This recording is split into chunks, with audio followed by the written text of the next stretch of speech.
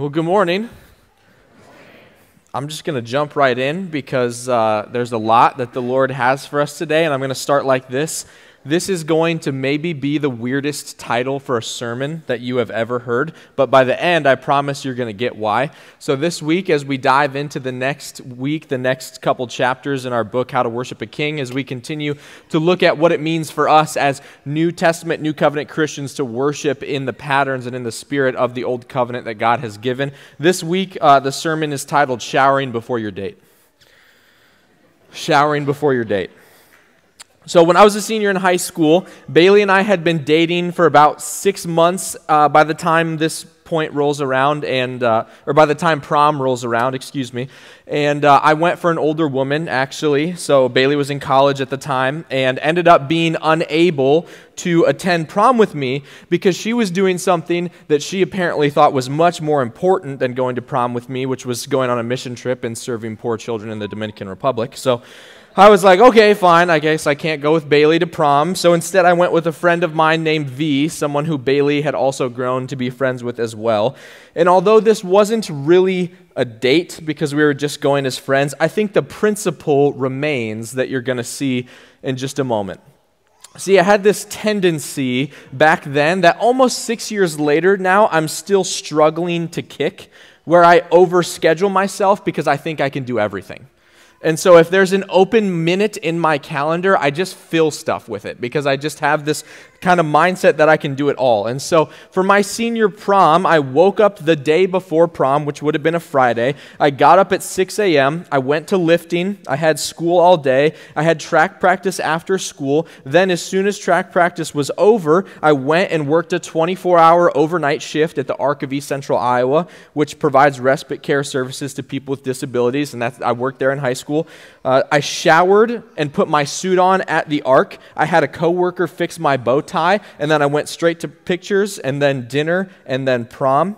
And for those of you that know what the prom schedule is like with post-prom, then our group went to dinner or to breakfast after post-prom was over. And so for the only time in my life, I was awake for right about 48 straight hours. But the point of all of this is that when I got to the point of getting ready for prom and needing to take a shower, I realized that I hadn't brought any soap with me, and I knew that I needed to shower because keep in mind I was going on at that point like even 24, 26 hours straight of being awake. So one of the people I was working with jokingly said, "Why don't you just use Dawn?" And so I did. I showered with dish soap. And I was actually pretty flustered by the time I got to pictures because my bow tie wasn't quite straight. At the time, my hair was so long that I had this curl that hung down on my forehead, and I was just feeling really self-conscious about it. I actually think I have a picture in the slides of me with this little curl on my forehead, and I could just not get it. I seriously considered taking out scissors and just snipping it off. But V told me no, so I didn't. And I was feeling really self-conscious, but one of the first things that she said to me when we started taking pictures was, "You smell great." And so for even with somebody that I wasn't really there on a date with, just going as friends, there's this universal principle that all of us understand when it comes to personal hygiene, and that is people are more willing to be near to you if you've showered recently. And if you've made it with me this far, you're probably thinking, like, what the heck is the spiritual parallel? Well, we're going to get there, so just relax. But if this is your first time here or you're new to this whole preaching thing and you're sitting in the congregation right now thinking about whether or not the people around you can smell you, just relax. This is church. We love each other anyways, no matter how bad you smell. And so as we move into something that I hope will allow us to better understand this picture of worship, I think we've been in this series of How to Worship a King. We've been talking about the picture of the tabernacle and the principles that it gives us regarding worship. So I want to show this picture of the tabernacle complex, and it kind of has laid out for you the different aspects of the tabernacle. And I cannot see the screen, so is that up there? Okay. So last week, Pastor Andrew talked about the gate and the bronze altar, or the altar of sacrifice for burnt offerings. And he talked about how Jesus is our ultimate sacrifice, the one that makes it possible for us to draw near to the Lord in the first place. But that as worshipers of God, you and I also have something to sacrifice. God calls us to live a life of submission to Him, of giving up idols, of anything else in our lives that we value, treasure, or worship more than God. So let me make this very clear. We do not offer spiritual sacrifices as Christians in order to be saved, because Jesus was the ultimate sacrifice. Faith and trust in Him and what He has done is what saves you. But after that, one of the fruits or the results of your salvation, one of the things that allows you to continually draw nearer unto God is through offering yourself as a living sacrifice, of giving yourself up to God completely. That's Romans 12, 1 and 2. That's what we're called to as worshipers, as those who still offer sacrifices to God today. And so this week, we're moving further into the tabernacle, looking at the bronze laver and the table of showbread, which you can see are deeper into the tabernacle compound, closer to the Ark of the Covenant where God's presence is residing. So among the many purposes of worship, such as giving God the glory He's due, we're also seeking to draw near to Him. That as we kind of walk our way metaphorically deeper into the tabernacle complex, we're getting closer to the heart of God. And so we talked last week about the gate, we talked about the altar of burnt sacrifices. Next week, there's no sermon because it's the children's program, but I just love all of you so much that I'm going to do something I absolutely hate. I'm going to preach a sermon to empty chairs and record it, because I think that the lampstand and the candles are that important. And we had already written the schedule for our sermon series before we scheduled the children's program. So there will be something that comes out probably on Facebook around midweek about the lampstands. And then on Christmas Eve, we'll talk about the Ark and the Holy of Holies in the morning. And then in the evening, we'll talk about what it means to prepare the way for the Lord in worship, which ties really nicely into Christmas Eve and the advent of Jesus Christ. So if you caught none of that, catch this.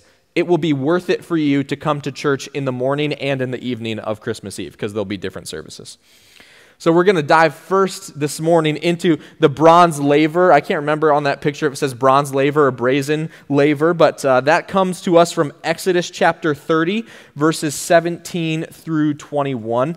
I'm preaching out of the ESV today. We usually preach out of the NIV, and I just forgot. So I wrote the sermon from the ESV. There you go. The Lord said to Moses, "You shall also make a basin of bronze with its stand of bronze for washing. You shall put it between the tent of meeting and the altar, and you shall put water in it, with which Aaron and his sons shall wash their hands and their feet. When they go into the tent of meeting, or when they come near to the altar to minister, to burn a food offering to the Lord, they shall wash with water, so that they may not die. They shall wash their hands and their feet, so that they may not die. It shall be a statute forever to them, even to him and to his offspring throughout their generations." So if you're like me, before we started researching for this series, I never had actually considered the fact that I didn't know what the word laver meant. The best picture that the author of our book gives, which is a pretty accurate one, is a big bronze bird bath. Okay, and so that's what we're talking about when we say the brazen laver. There's two things to note first when you dive into the book of Exodus in these chapters. One of them is that in Exodus 25 through 30, the description of how to construct the tabernacle begins at the center with the ark, and it moves outwards with a couple exceptions. So you'll notice that I'm going to talk in a bit about something that's farther in the tabernacle, but I'm actually going to go backwards in the Bible. That's because the description of the tabernacle started at the center and moved out. And then secondly, if you're maybe doing a read through the Bible in a year, or you're reading through the book of Exodus and you're looking at the chapters of Exodus in order, you'll notice that if you flip to Exodus 35 through 39, you're going to read almost exactly the same things as you read in chapters 25 through 30, because the first time is God telling them to do it, and then in chapters 35 through 39, you see them actually doing it. And that's helpful for us because we get some additional info about what's taking place here if you read both of those accounts. So in Exodus 38:8, it also says, he made the basin of bronze and its stand of bronze from the mirrors of the ministering women who ministered in the entrance of the tent of meeting. It's important to note that back then, mirrors were not made out of glass and silver and aluminum like they're made out of today. It was actually made out of highly polished bronze. So they would take this very high quality, very high polished bronze. They used that to make this laver, this basin to wash themselves in, out of the same metal that the women of the temple had used as mirrors. And so we're going to talk today about the brazen laver and the table of showbread. So the first point is simply this. The bronze laver, or you can say the bronze basin, represents the washing power of the Word of God. In worship, as we seek to draw near to God's presence or to get deeper into the tabernacle, we first need to be washed by God's Word. This is the regular process of filling our lives with Scripture. The Bible is not just another book that we read. It says of itself in Hebrews chapter 4 that it is living and active. It's sharper than a two-edged sword. We are not supposed to read the Bible like we read a newspaper or a magazine article or a Facebook post. Going to the Word of God, illuminated by the Holy Spirit, is asking for God to show us more of Himself as we grow closer to Him in love, and in the process are sanctified, which is just a big theological word for being washed and becoming a little more like Jesus every time we read it. Sanctification is being cleansed, and then it's being changed more into the image of Christ. And so as we talk about being washed by the Word, we have to preface with something that I think is very important, something that we have to get in order to have the right heart posture towards God in worship, and that is this. We are not washed by the Word so that we can be good enough for God to save us. We are saved despite our brokenness and our grime and our sin. And you have to get this, because while I would absolutely encourage non-believers to get into God's Word, reading the Bible does not save you. The washing that has to take place in your life before the washing of the Word can take full effect is the washing that comes only through the blood of Christ.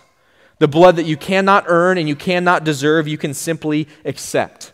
Salvation, being washed clean of the ultimately fallen state of our hearts, the thing that separates us from God, being reconciled or brought back together with God. Those things do not happen because we wash ourselves in the Word. Those happen because of what Jesus did for us on the cross. Only after we've accepted the true washing, the real soul-level washing of the blood of Christ that we might be saved, only after that takes place can we truly be washed by the Word in worship. And so for those of us that are washed clean by the blood of Christ, you know as well as I do that we still live in a fallen and broken and grimy world. So much so that even for those of us who are saved, we still go throughout our daily life and we pick up some of that dirt. And we need to be washed of that in order to draw near to God in intimacy.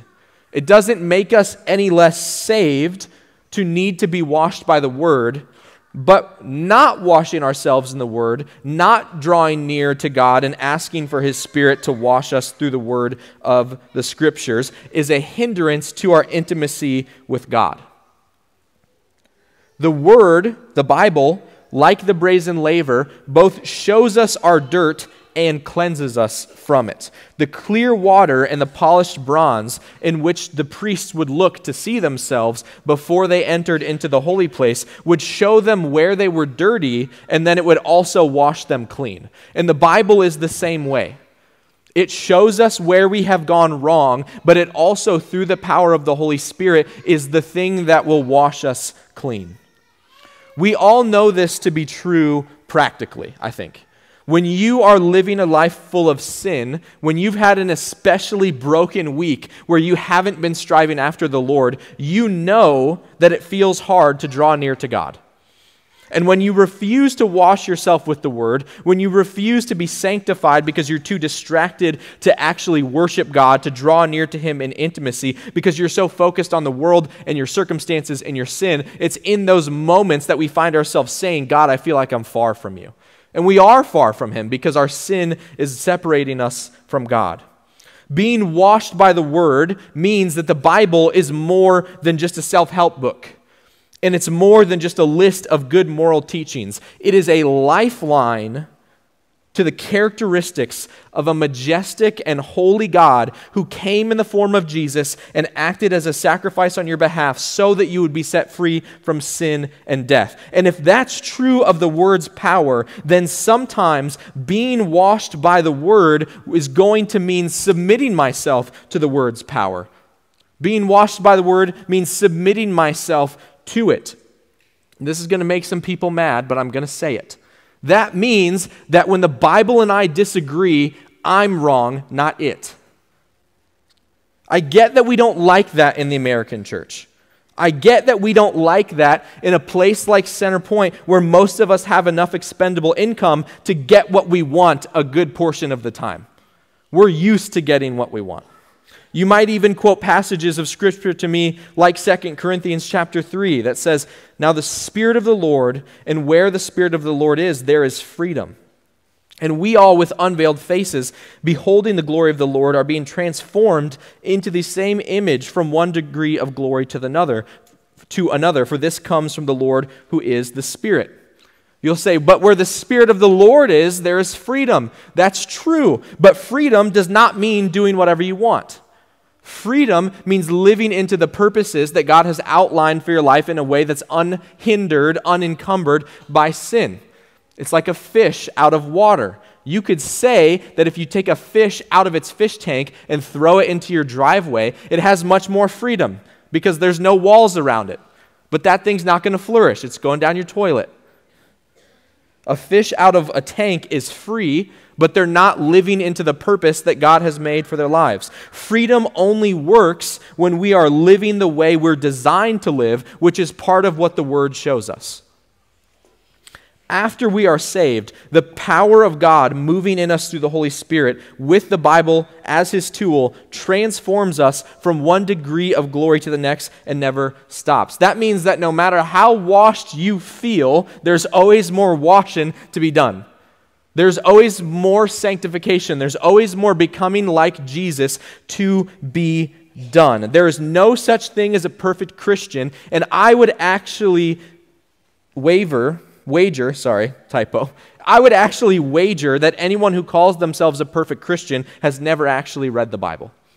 You'll notice that the entire biblical testimony goes to very great length to make every single person in Scripture look like a sinner except for one, except for Jesus. That you and I are always being transformed from one degree of glory to the next. Being transformed, being washed, being sanctified does not just mean going to God's Word and looking for good life lessons. It means expecting to meet with God in His power. We have to prepare ourselves for that because when we meet God in His power, something is going to change. A pastor friend of mine always used to say, God loves you the way you are, but He won't leave you the way that you are. And so if you're going to show up and ask for God's presence in your life, you should expect to be changed. The pastor from Texas that I enjoy listening to, Matt Chandler, says it like this: we approach the Word of God not for principles, but for power. We approach the Word of God not for principles, but for power. One of the most heartbreaking things I see online is when people post quotes about growing or about things getting better in their life that are rooted in absolutely nothing, that have absolutely no power. Things like, oh, I'm on the grind. I'm just going to work hard. I'm going to get the next dollar. The only way to go from here is up. Those are empty words. You might feel great posting them, but they have no power to change your life because they're not from God. To this point, as we've looked at the sacrificial altar last week, the brazen laver this week, we've been seeing a representation of how God ministers to us. Representation of God ministering to man through the work of the Father, Son, and Holy Spirit.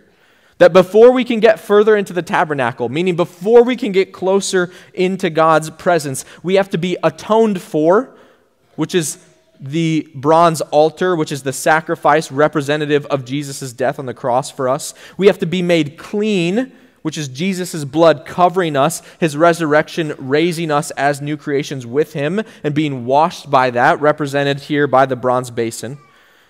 Why do these things need to happen? Why do we need the blood of Jesus? Why do we need the sacrifice on the cross? And then now as worshipers, why do we need the altar? Why do we need self-sacrifice? Why do we need the washing of the word in order to get into the holy place, in order to get closer to God? Back then, in the time of Exodus, they needed to be washed so that they didn't die. It says that twice in our passage from Exodus chapter 30. They needed to be washed so that they didn't die because God is so holy that coming into his presence unclean was dangerous. It's why we need Jesus to cleanse us so that we can draw near to God. Because when sin and God's holiness meet each other, it always ends poorly for sin. We have to be cleansed before we can enter into the holy place because the holiness of God is actually so great that it's dangerous to the unholy. God's presence is no longer contained to the ark. It actually now lives inside each of us in the person of the Holy Spirit. And this can't happen if we're not washed first by the blood of Jesus. We would burn up and die. God's presence can't leave heaven in the form of the Holy Spirit. The third person of the Trinity can't live inside our hearts, like the scriptures say, unless we've first been washed by the blood of God, because God's holiness is so great. We see an example of the greatness of God's holiness, just how powerful and dangerous it can be to the unholy if you look in Exodus chapter 34, when Moses comes down from Mount Sinai, where all of these instructions are being given to him. So in Exodus 34, it's actually the second time that Moses comes down to the people. If you know your Bible, you think back to Moses receiving the Ten Commandments.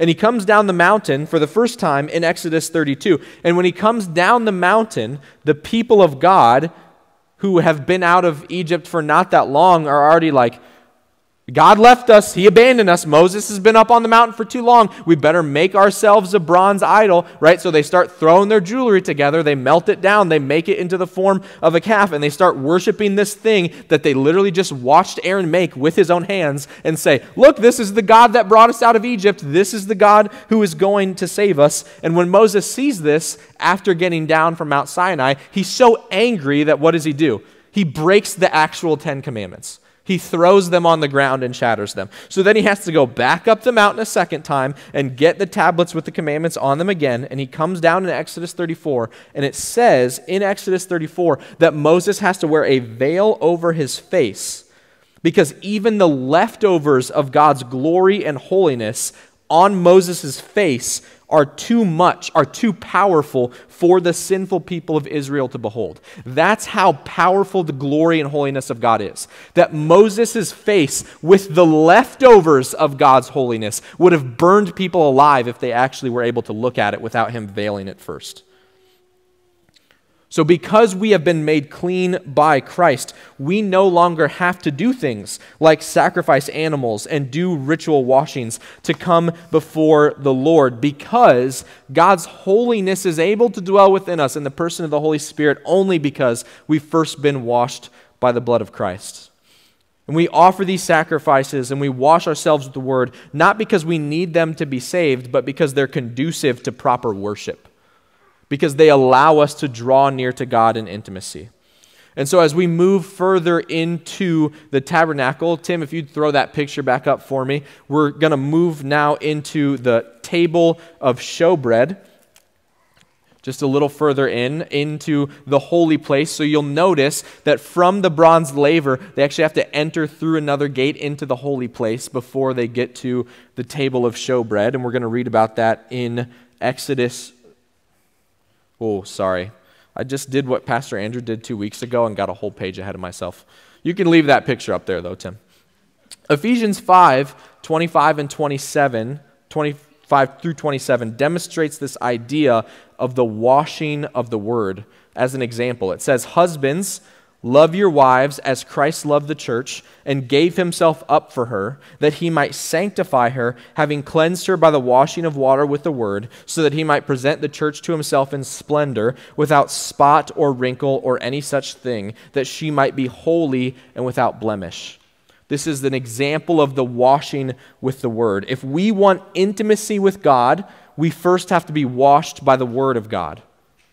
It's kind of like if a bride, picture yourself at a wedding venue, and the bride walks down the aisle. Think classic wedding with me where a bride still wears a veil. She walks down the aisle and she gets to the end of the aisle, and the groom, so excited to see his beautiful bride on their wedding day, goes to unveil her face to the church and to himself, and she has green stuff in between every tooth, and she has dirt smudged on her face. Like, that's us going before the Lord without first washing ourselves clean with the Word of God. And for men, this should be especially convicting, because if you read Ephesians 5, one of the flagship passages on marriage in the New Testament, it says that you, if you're a father and a husband, actually have a you can throw it up there, Tim. You actually have a responsibility to wash your wife with the Word. Being a husband and a father is a big deal, because part of being the spiritual head of the house means that it's your responsibility to make sure your wife and children are being washed by the word. It's not enough for you to just worry about yourself. It's our job to read it with them, not just for the sake of reading, but so that they are being washed and experiencing God's power in their lives as well. And don't tell me, gentlemen, that you don't know enough. Because I promise you, it doesn't say in Ephesians 5 that you have to be able to quote commentaries. It doesn't say you have to be able to preach a sermon. It just says you got to wash them with the word. That means get that thing and open it and start reading. And when you open up the Bible and start reading and you start asking God to show up in power, I don't care how little you think you know about the Bible, He will show up. And also, this one really gets me. Don't talk to me about not liking to read. I hear so many guys say, I just don't like to read. And at the same time, you can tell me the name, the number on the jersey, and the statistics of every single guy on your favorite sports team. Or some of you could tell me the expected ROI of the S&P 500 for the last 20 years. You're more than happy to read something if it's something that you value. And so now, finally, after being washed by the word, as we move into the holy place, we move through the door into the holy place, made right under the sacrifice of Christ, washed clean by his blood. And then after that, as Christians, having sacrificed the things of our lives that we put before God, having been washed clean by the word, we're finally able to enter into the holy place. And so the second point this morning is this. You're like, man, that's only point number 2? There's only 2 points, don't worry. The table of the showbread is drawing into an intimate relationship with God for our sustenance. Drawing into an intimate relationship with God for our sustenance, for our being sustained. So far, the aspects of the outer courtyard have been representations of what it means to believe and receive God. But now we're moving into what it means to become a worshiper, someone who lives their entire lives in the power and intimacy of God. And so this is where we pick up in Exodus 25. You shall make a table of acacia wood. 2 cubits shall be its length, a cubit its breadth, and 1.5 cubits its height. You shall overlay it with pure gold, and make a molding of gold around it. And you shall make a rim around it, a handbreadth wide, and a molding of gold around the rim. And you shall make for it 4 rings of gold, and fasten the rings to the 4 corners at its 4 legs. Close the frame, the rings shall lie. Close to the frames, the rings shall lie as holders for the poles to carry the table. You shall make the poles of acacia wood and overlay them with gold, and the table shall be carried with these. And you shall make its plates and its dishes for incense, and its flagons and bowls with which to pour drink offerings. You shall make them of pure gold, and you shall set the bread of the presence on the table before me regularly. So we have all of that stuff in what is the outer courtyard, because it's hard to have intimacy with God if your life is not first characterized by sacrifice, submission, and the washing of the word. For example, try fighting with your spouse all the way to church or cussing out someone in the parking lot and then walking in the doors and expecting to feel close to God right away. It just doesn't work. But once you get into the holy place, once you have been washed and sacrificed, now you're ministering to God. Now you're drawing near to God. You're getting the truly deepest desire of your heart if you're a Christian, and I'd wager even if you're a non-Christian, and that is simply being with God. Our author, Zach Neese, puts it this way: the outer courtyard is loud, and it's smelly, and it's distracting. There's all these people washing in the laver, offering sacrifices. The number of people there is much greater. The outer courtyard is loud and smelly and distracting. It's where the fallenness of humanity is being dealt with. But the inner courtyard is when we're able to put all of that behind us and simply dwell with God. He says, if the courts, meaning the outer courtyard, are like a family picnic, the holy place is like a romantic dinner for two. That's the point. The courts were designed for ministry to the public. The holy place was designed for intimacy with God. It was customized for intimacy. And if you're a Christian, you can have that. You can have intimacy with God who is not far off. A God who has in fact not even waited for you to make yourself clean before he comes to you. A God who came to earth in the person of Jesus, lived a perfect life that we should have lived, died in our place, and rose from the grave so that we might have new life. A God who ascended back into heaven to prepare a place for you, and who did not leave you alone, but sent his Holy Spirit to come to tabernacle, to dwell inside of your heart. That's what's available to you right this moment if you are in Christ. But here's what I get from people all the time, and I find myself in my sin saying it too. I can't feel God. He seems like he's far away. I don't know where he is. I don't know what he's doing, but I know that I'm not close to him. And at some point we have to realize that God has done everything to give us intimacy with him, and that the problem in our intimacy with God lies with us and not with him. If we as Christians can't feel close to a God who has literally taken up residence in our hearts, then that's on us, not him. There was never not bread on the table of showbread. They would replace it regularly. The table was never empty. God's presence never abandons. And so if we feel far from him, it's not because he's far from us. But think about it this way. Every other relationship in your life only grows in intimacy when you actively pursue it and spend time with that person. If you and I are lazy, if we don't make an effort to go see our friends, we're going to start feeling far away from our friends. And so how do we not be lazy when it comes to drawing near to the Lord? We avoid laziness. I was talking with a high school senior literally this week, and he said, I want to be close to God, but I just don't want to read the Bible. And I want to be close to God, but getting up for church on Sundays is hard. I'm not saying that those things are not true. But what I am saying is that as we seek to combat laziness when it comes to drawing close to God, we should remind ourselves of the gospel and what's on the other side of our obedience, and that is intimacy with the Lord. If it's true that there's this great big God who created the entire universe, who has been present, who is present, who will be present for all eternity, and he has given you the opportunity to know him and be known by him, and that the way that he did that was to put himself in your place, to die as a payment and an atonement for the sins that separate you from him. If we really believe that the God of the universe cared so much for us that he would die in our place, how can we be lazy about that? I think the reason we're lazy is because we're forgetting to remind ourselves of the gospel. If we really believe that that's true, then how can we say things like, oh, I love God, but I just want to sleep in?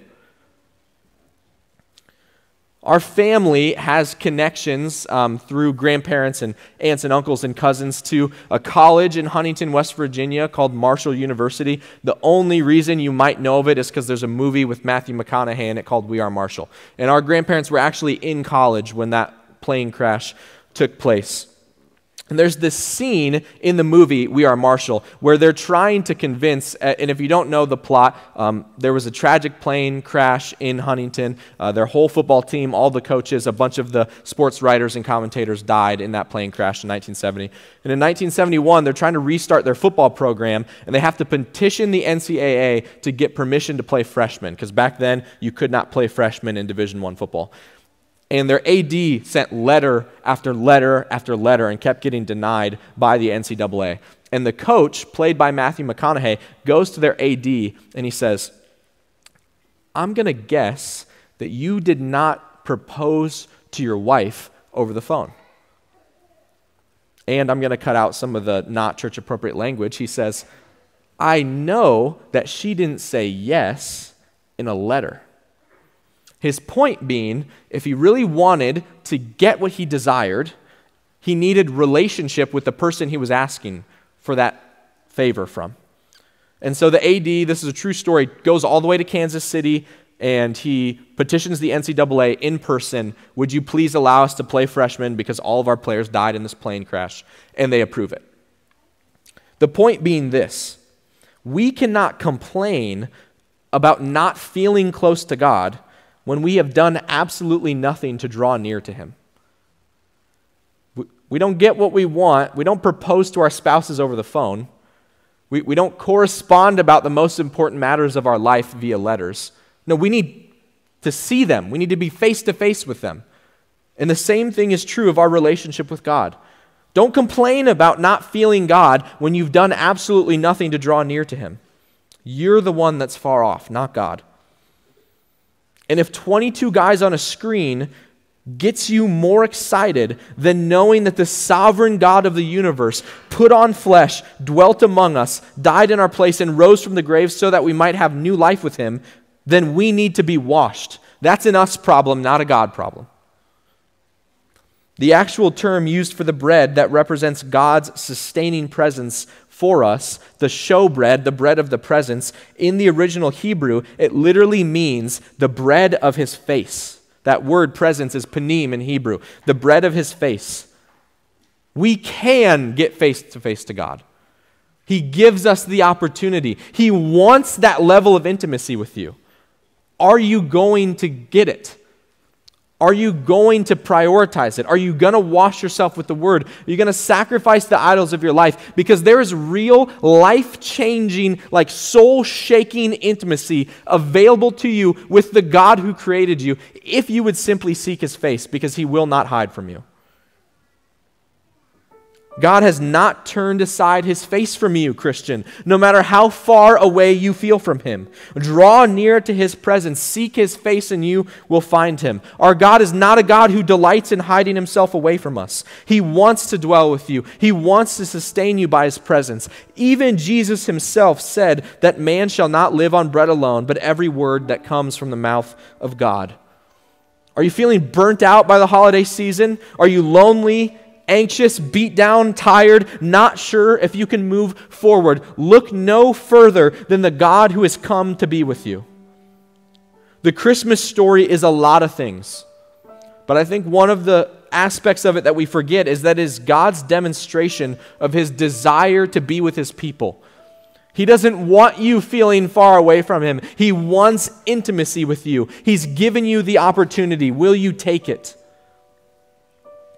In John 1:14, it says, "The Word became flesh and dwelt among us, and we have seen his glory, glory as of the only Son from the Father, full of grace and truth." The word in John 1:14 for dwell in Greek literally means to pitch a tent with someone. It's the same word in Greek. It's the equivalent to tabernacle. To remain with them, to be with them, to draw near to them in intimacy. That's who our God is, the God who delights in dwelling in intimacy with his people, the God who we worship, that demonstrates to us his desire to be with us as we trace history all the way back through the biblical narrative, and we find God, even in the book of Exodus, drawing near to the people that he loves the most despite their sinfulness. And where did he do that? Where did God give his people access to his presence, the thing that they need more than anything else in the world. He did it in a tabernacle. He did it in a big tent. He did it in the same way that John 1:14 says he came to dwell among us. And so as we fix our eyes forward on the Christmas season, we're reminded that in the very same way that God tabernacled with his people in Exodus, that our God is not far away from us today, because his presence no longer lives in a tent somewhere in the Middle East, but came to earth in the form of the Son, Jesus Christ, the baby who would grow up to be slain for our sins, so that for all eternity God could dwell with us. Let's pray.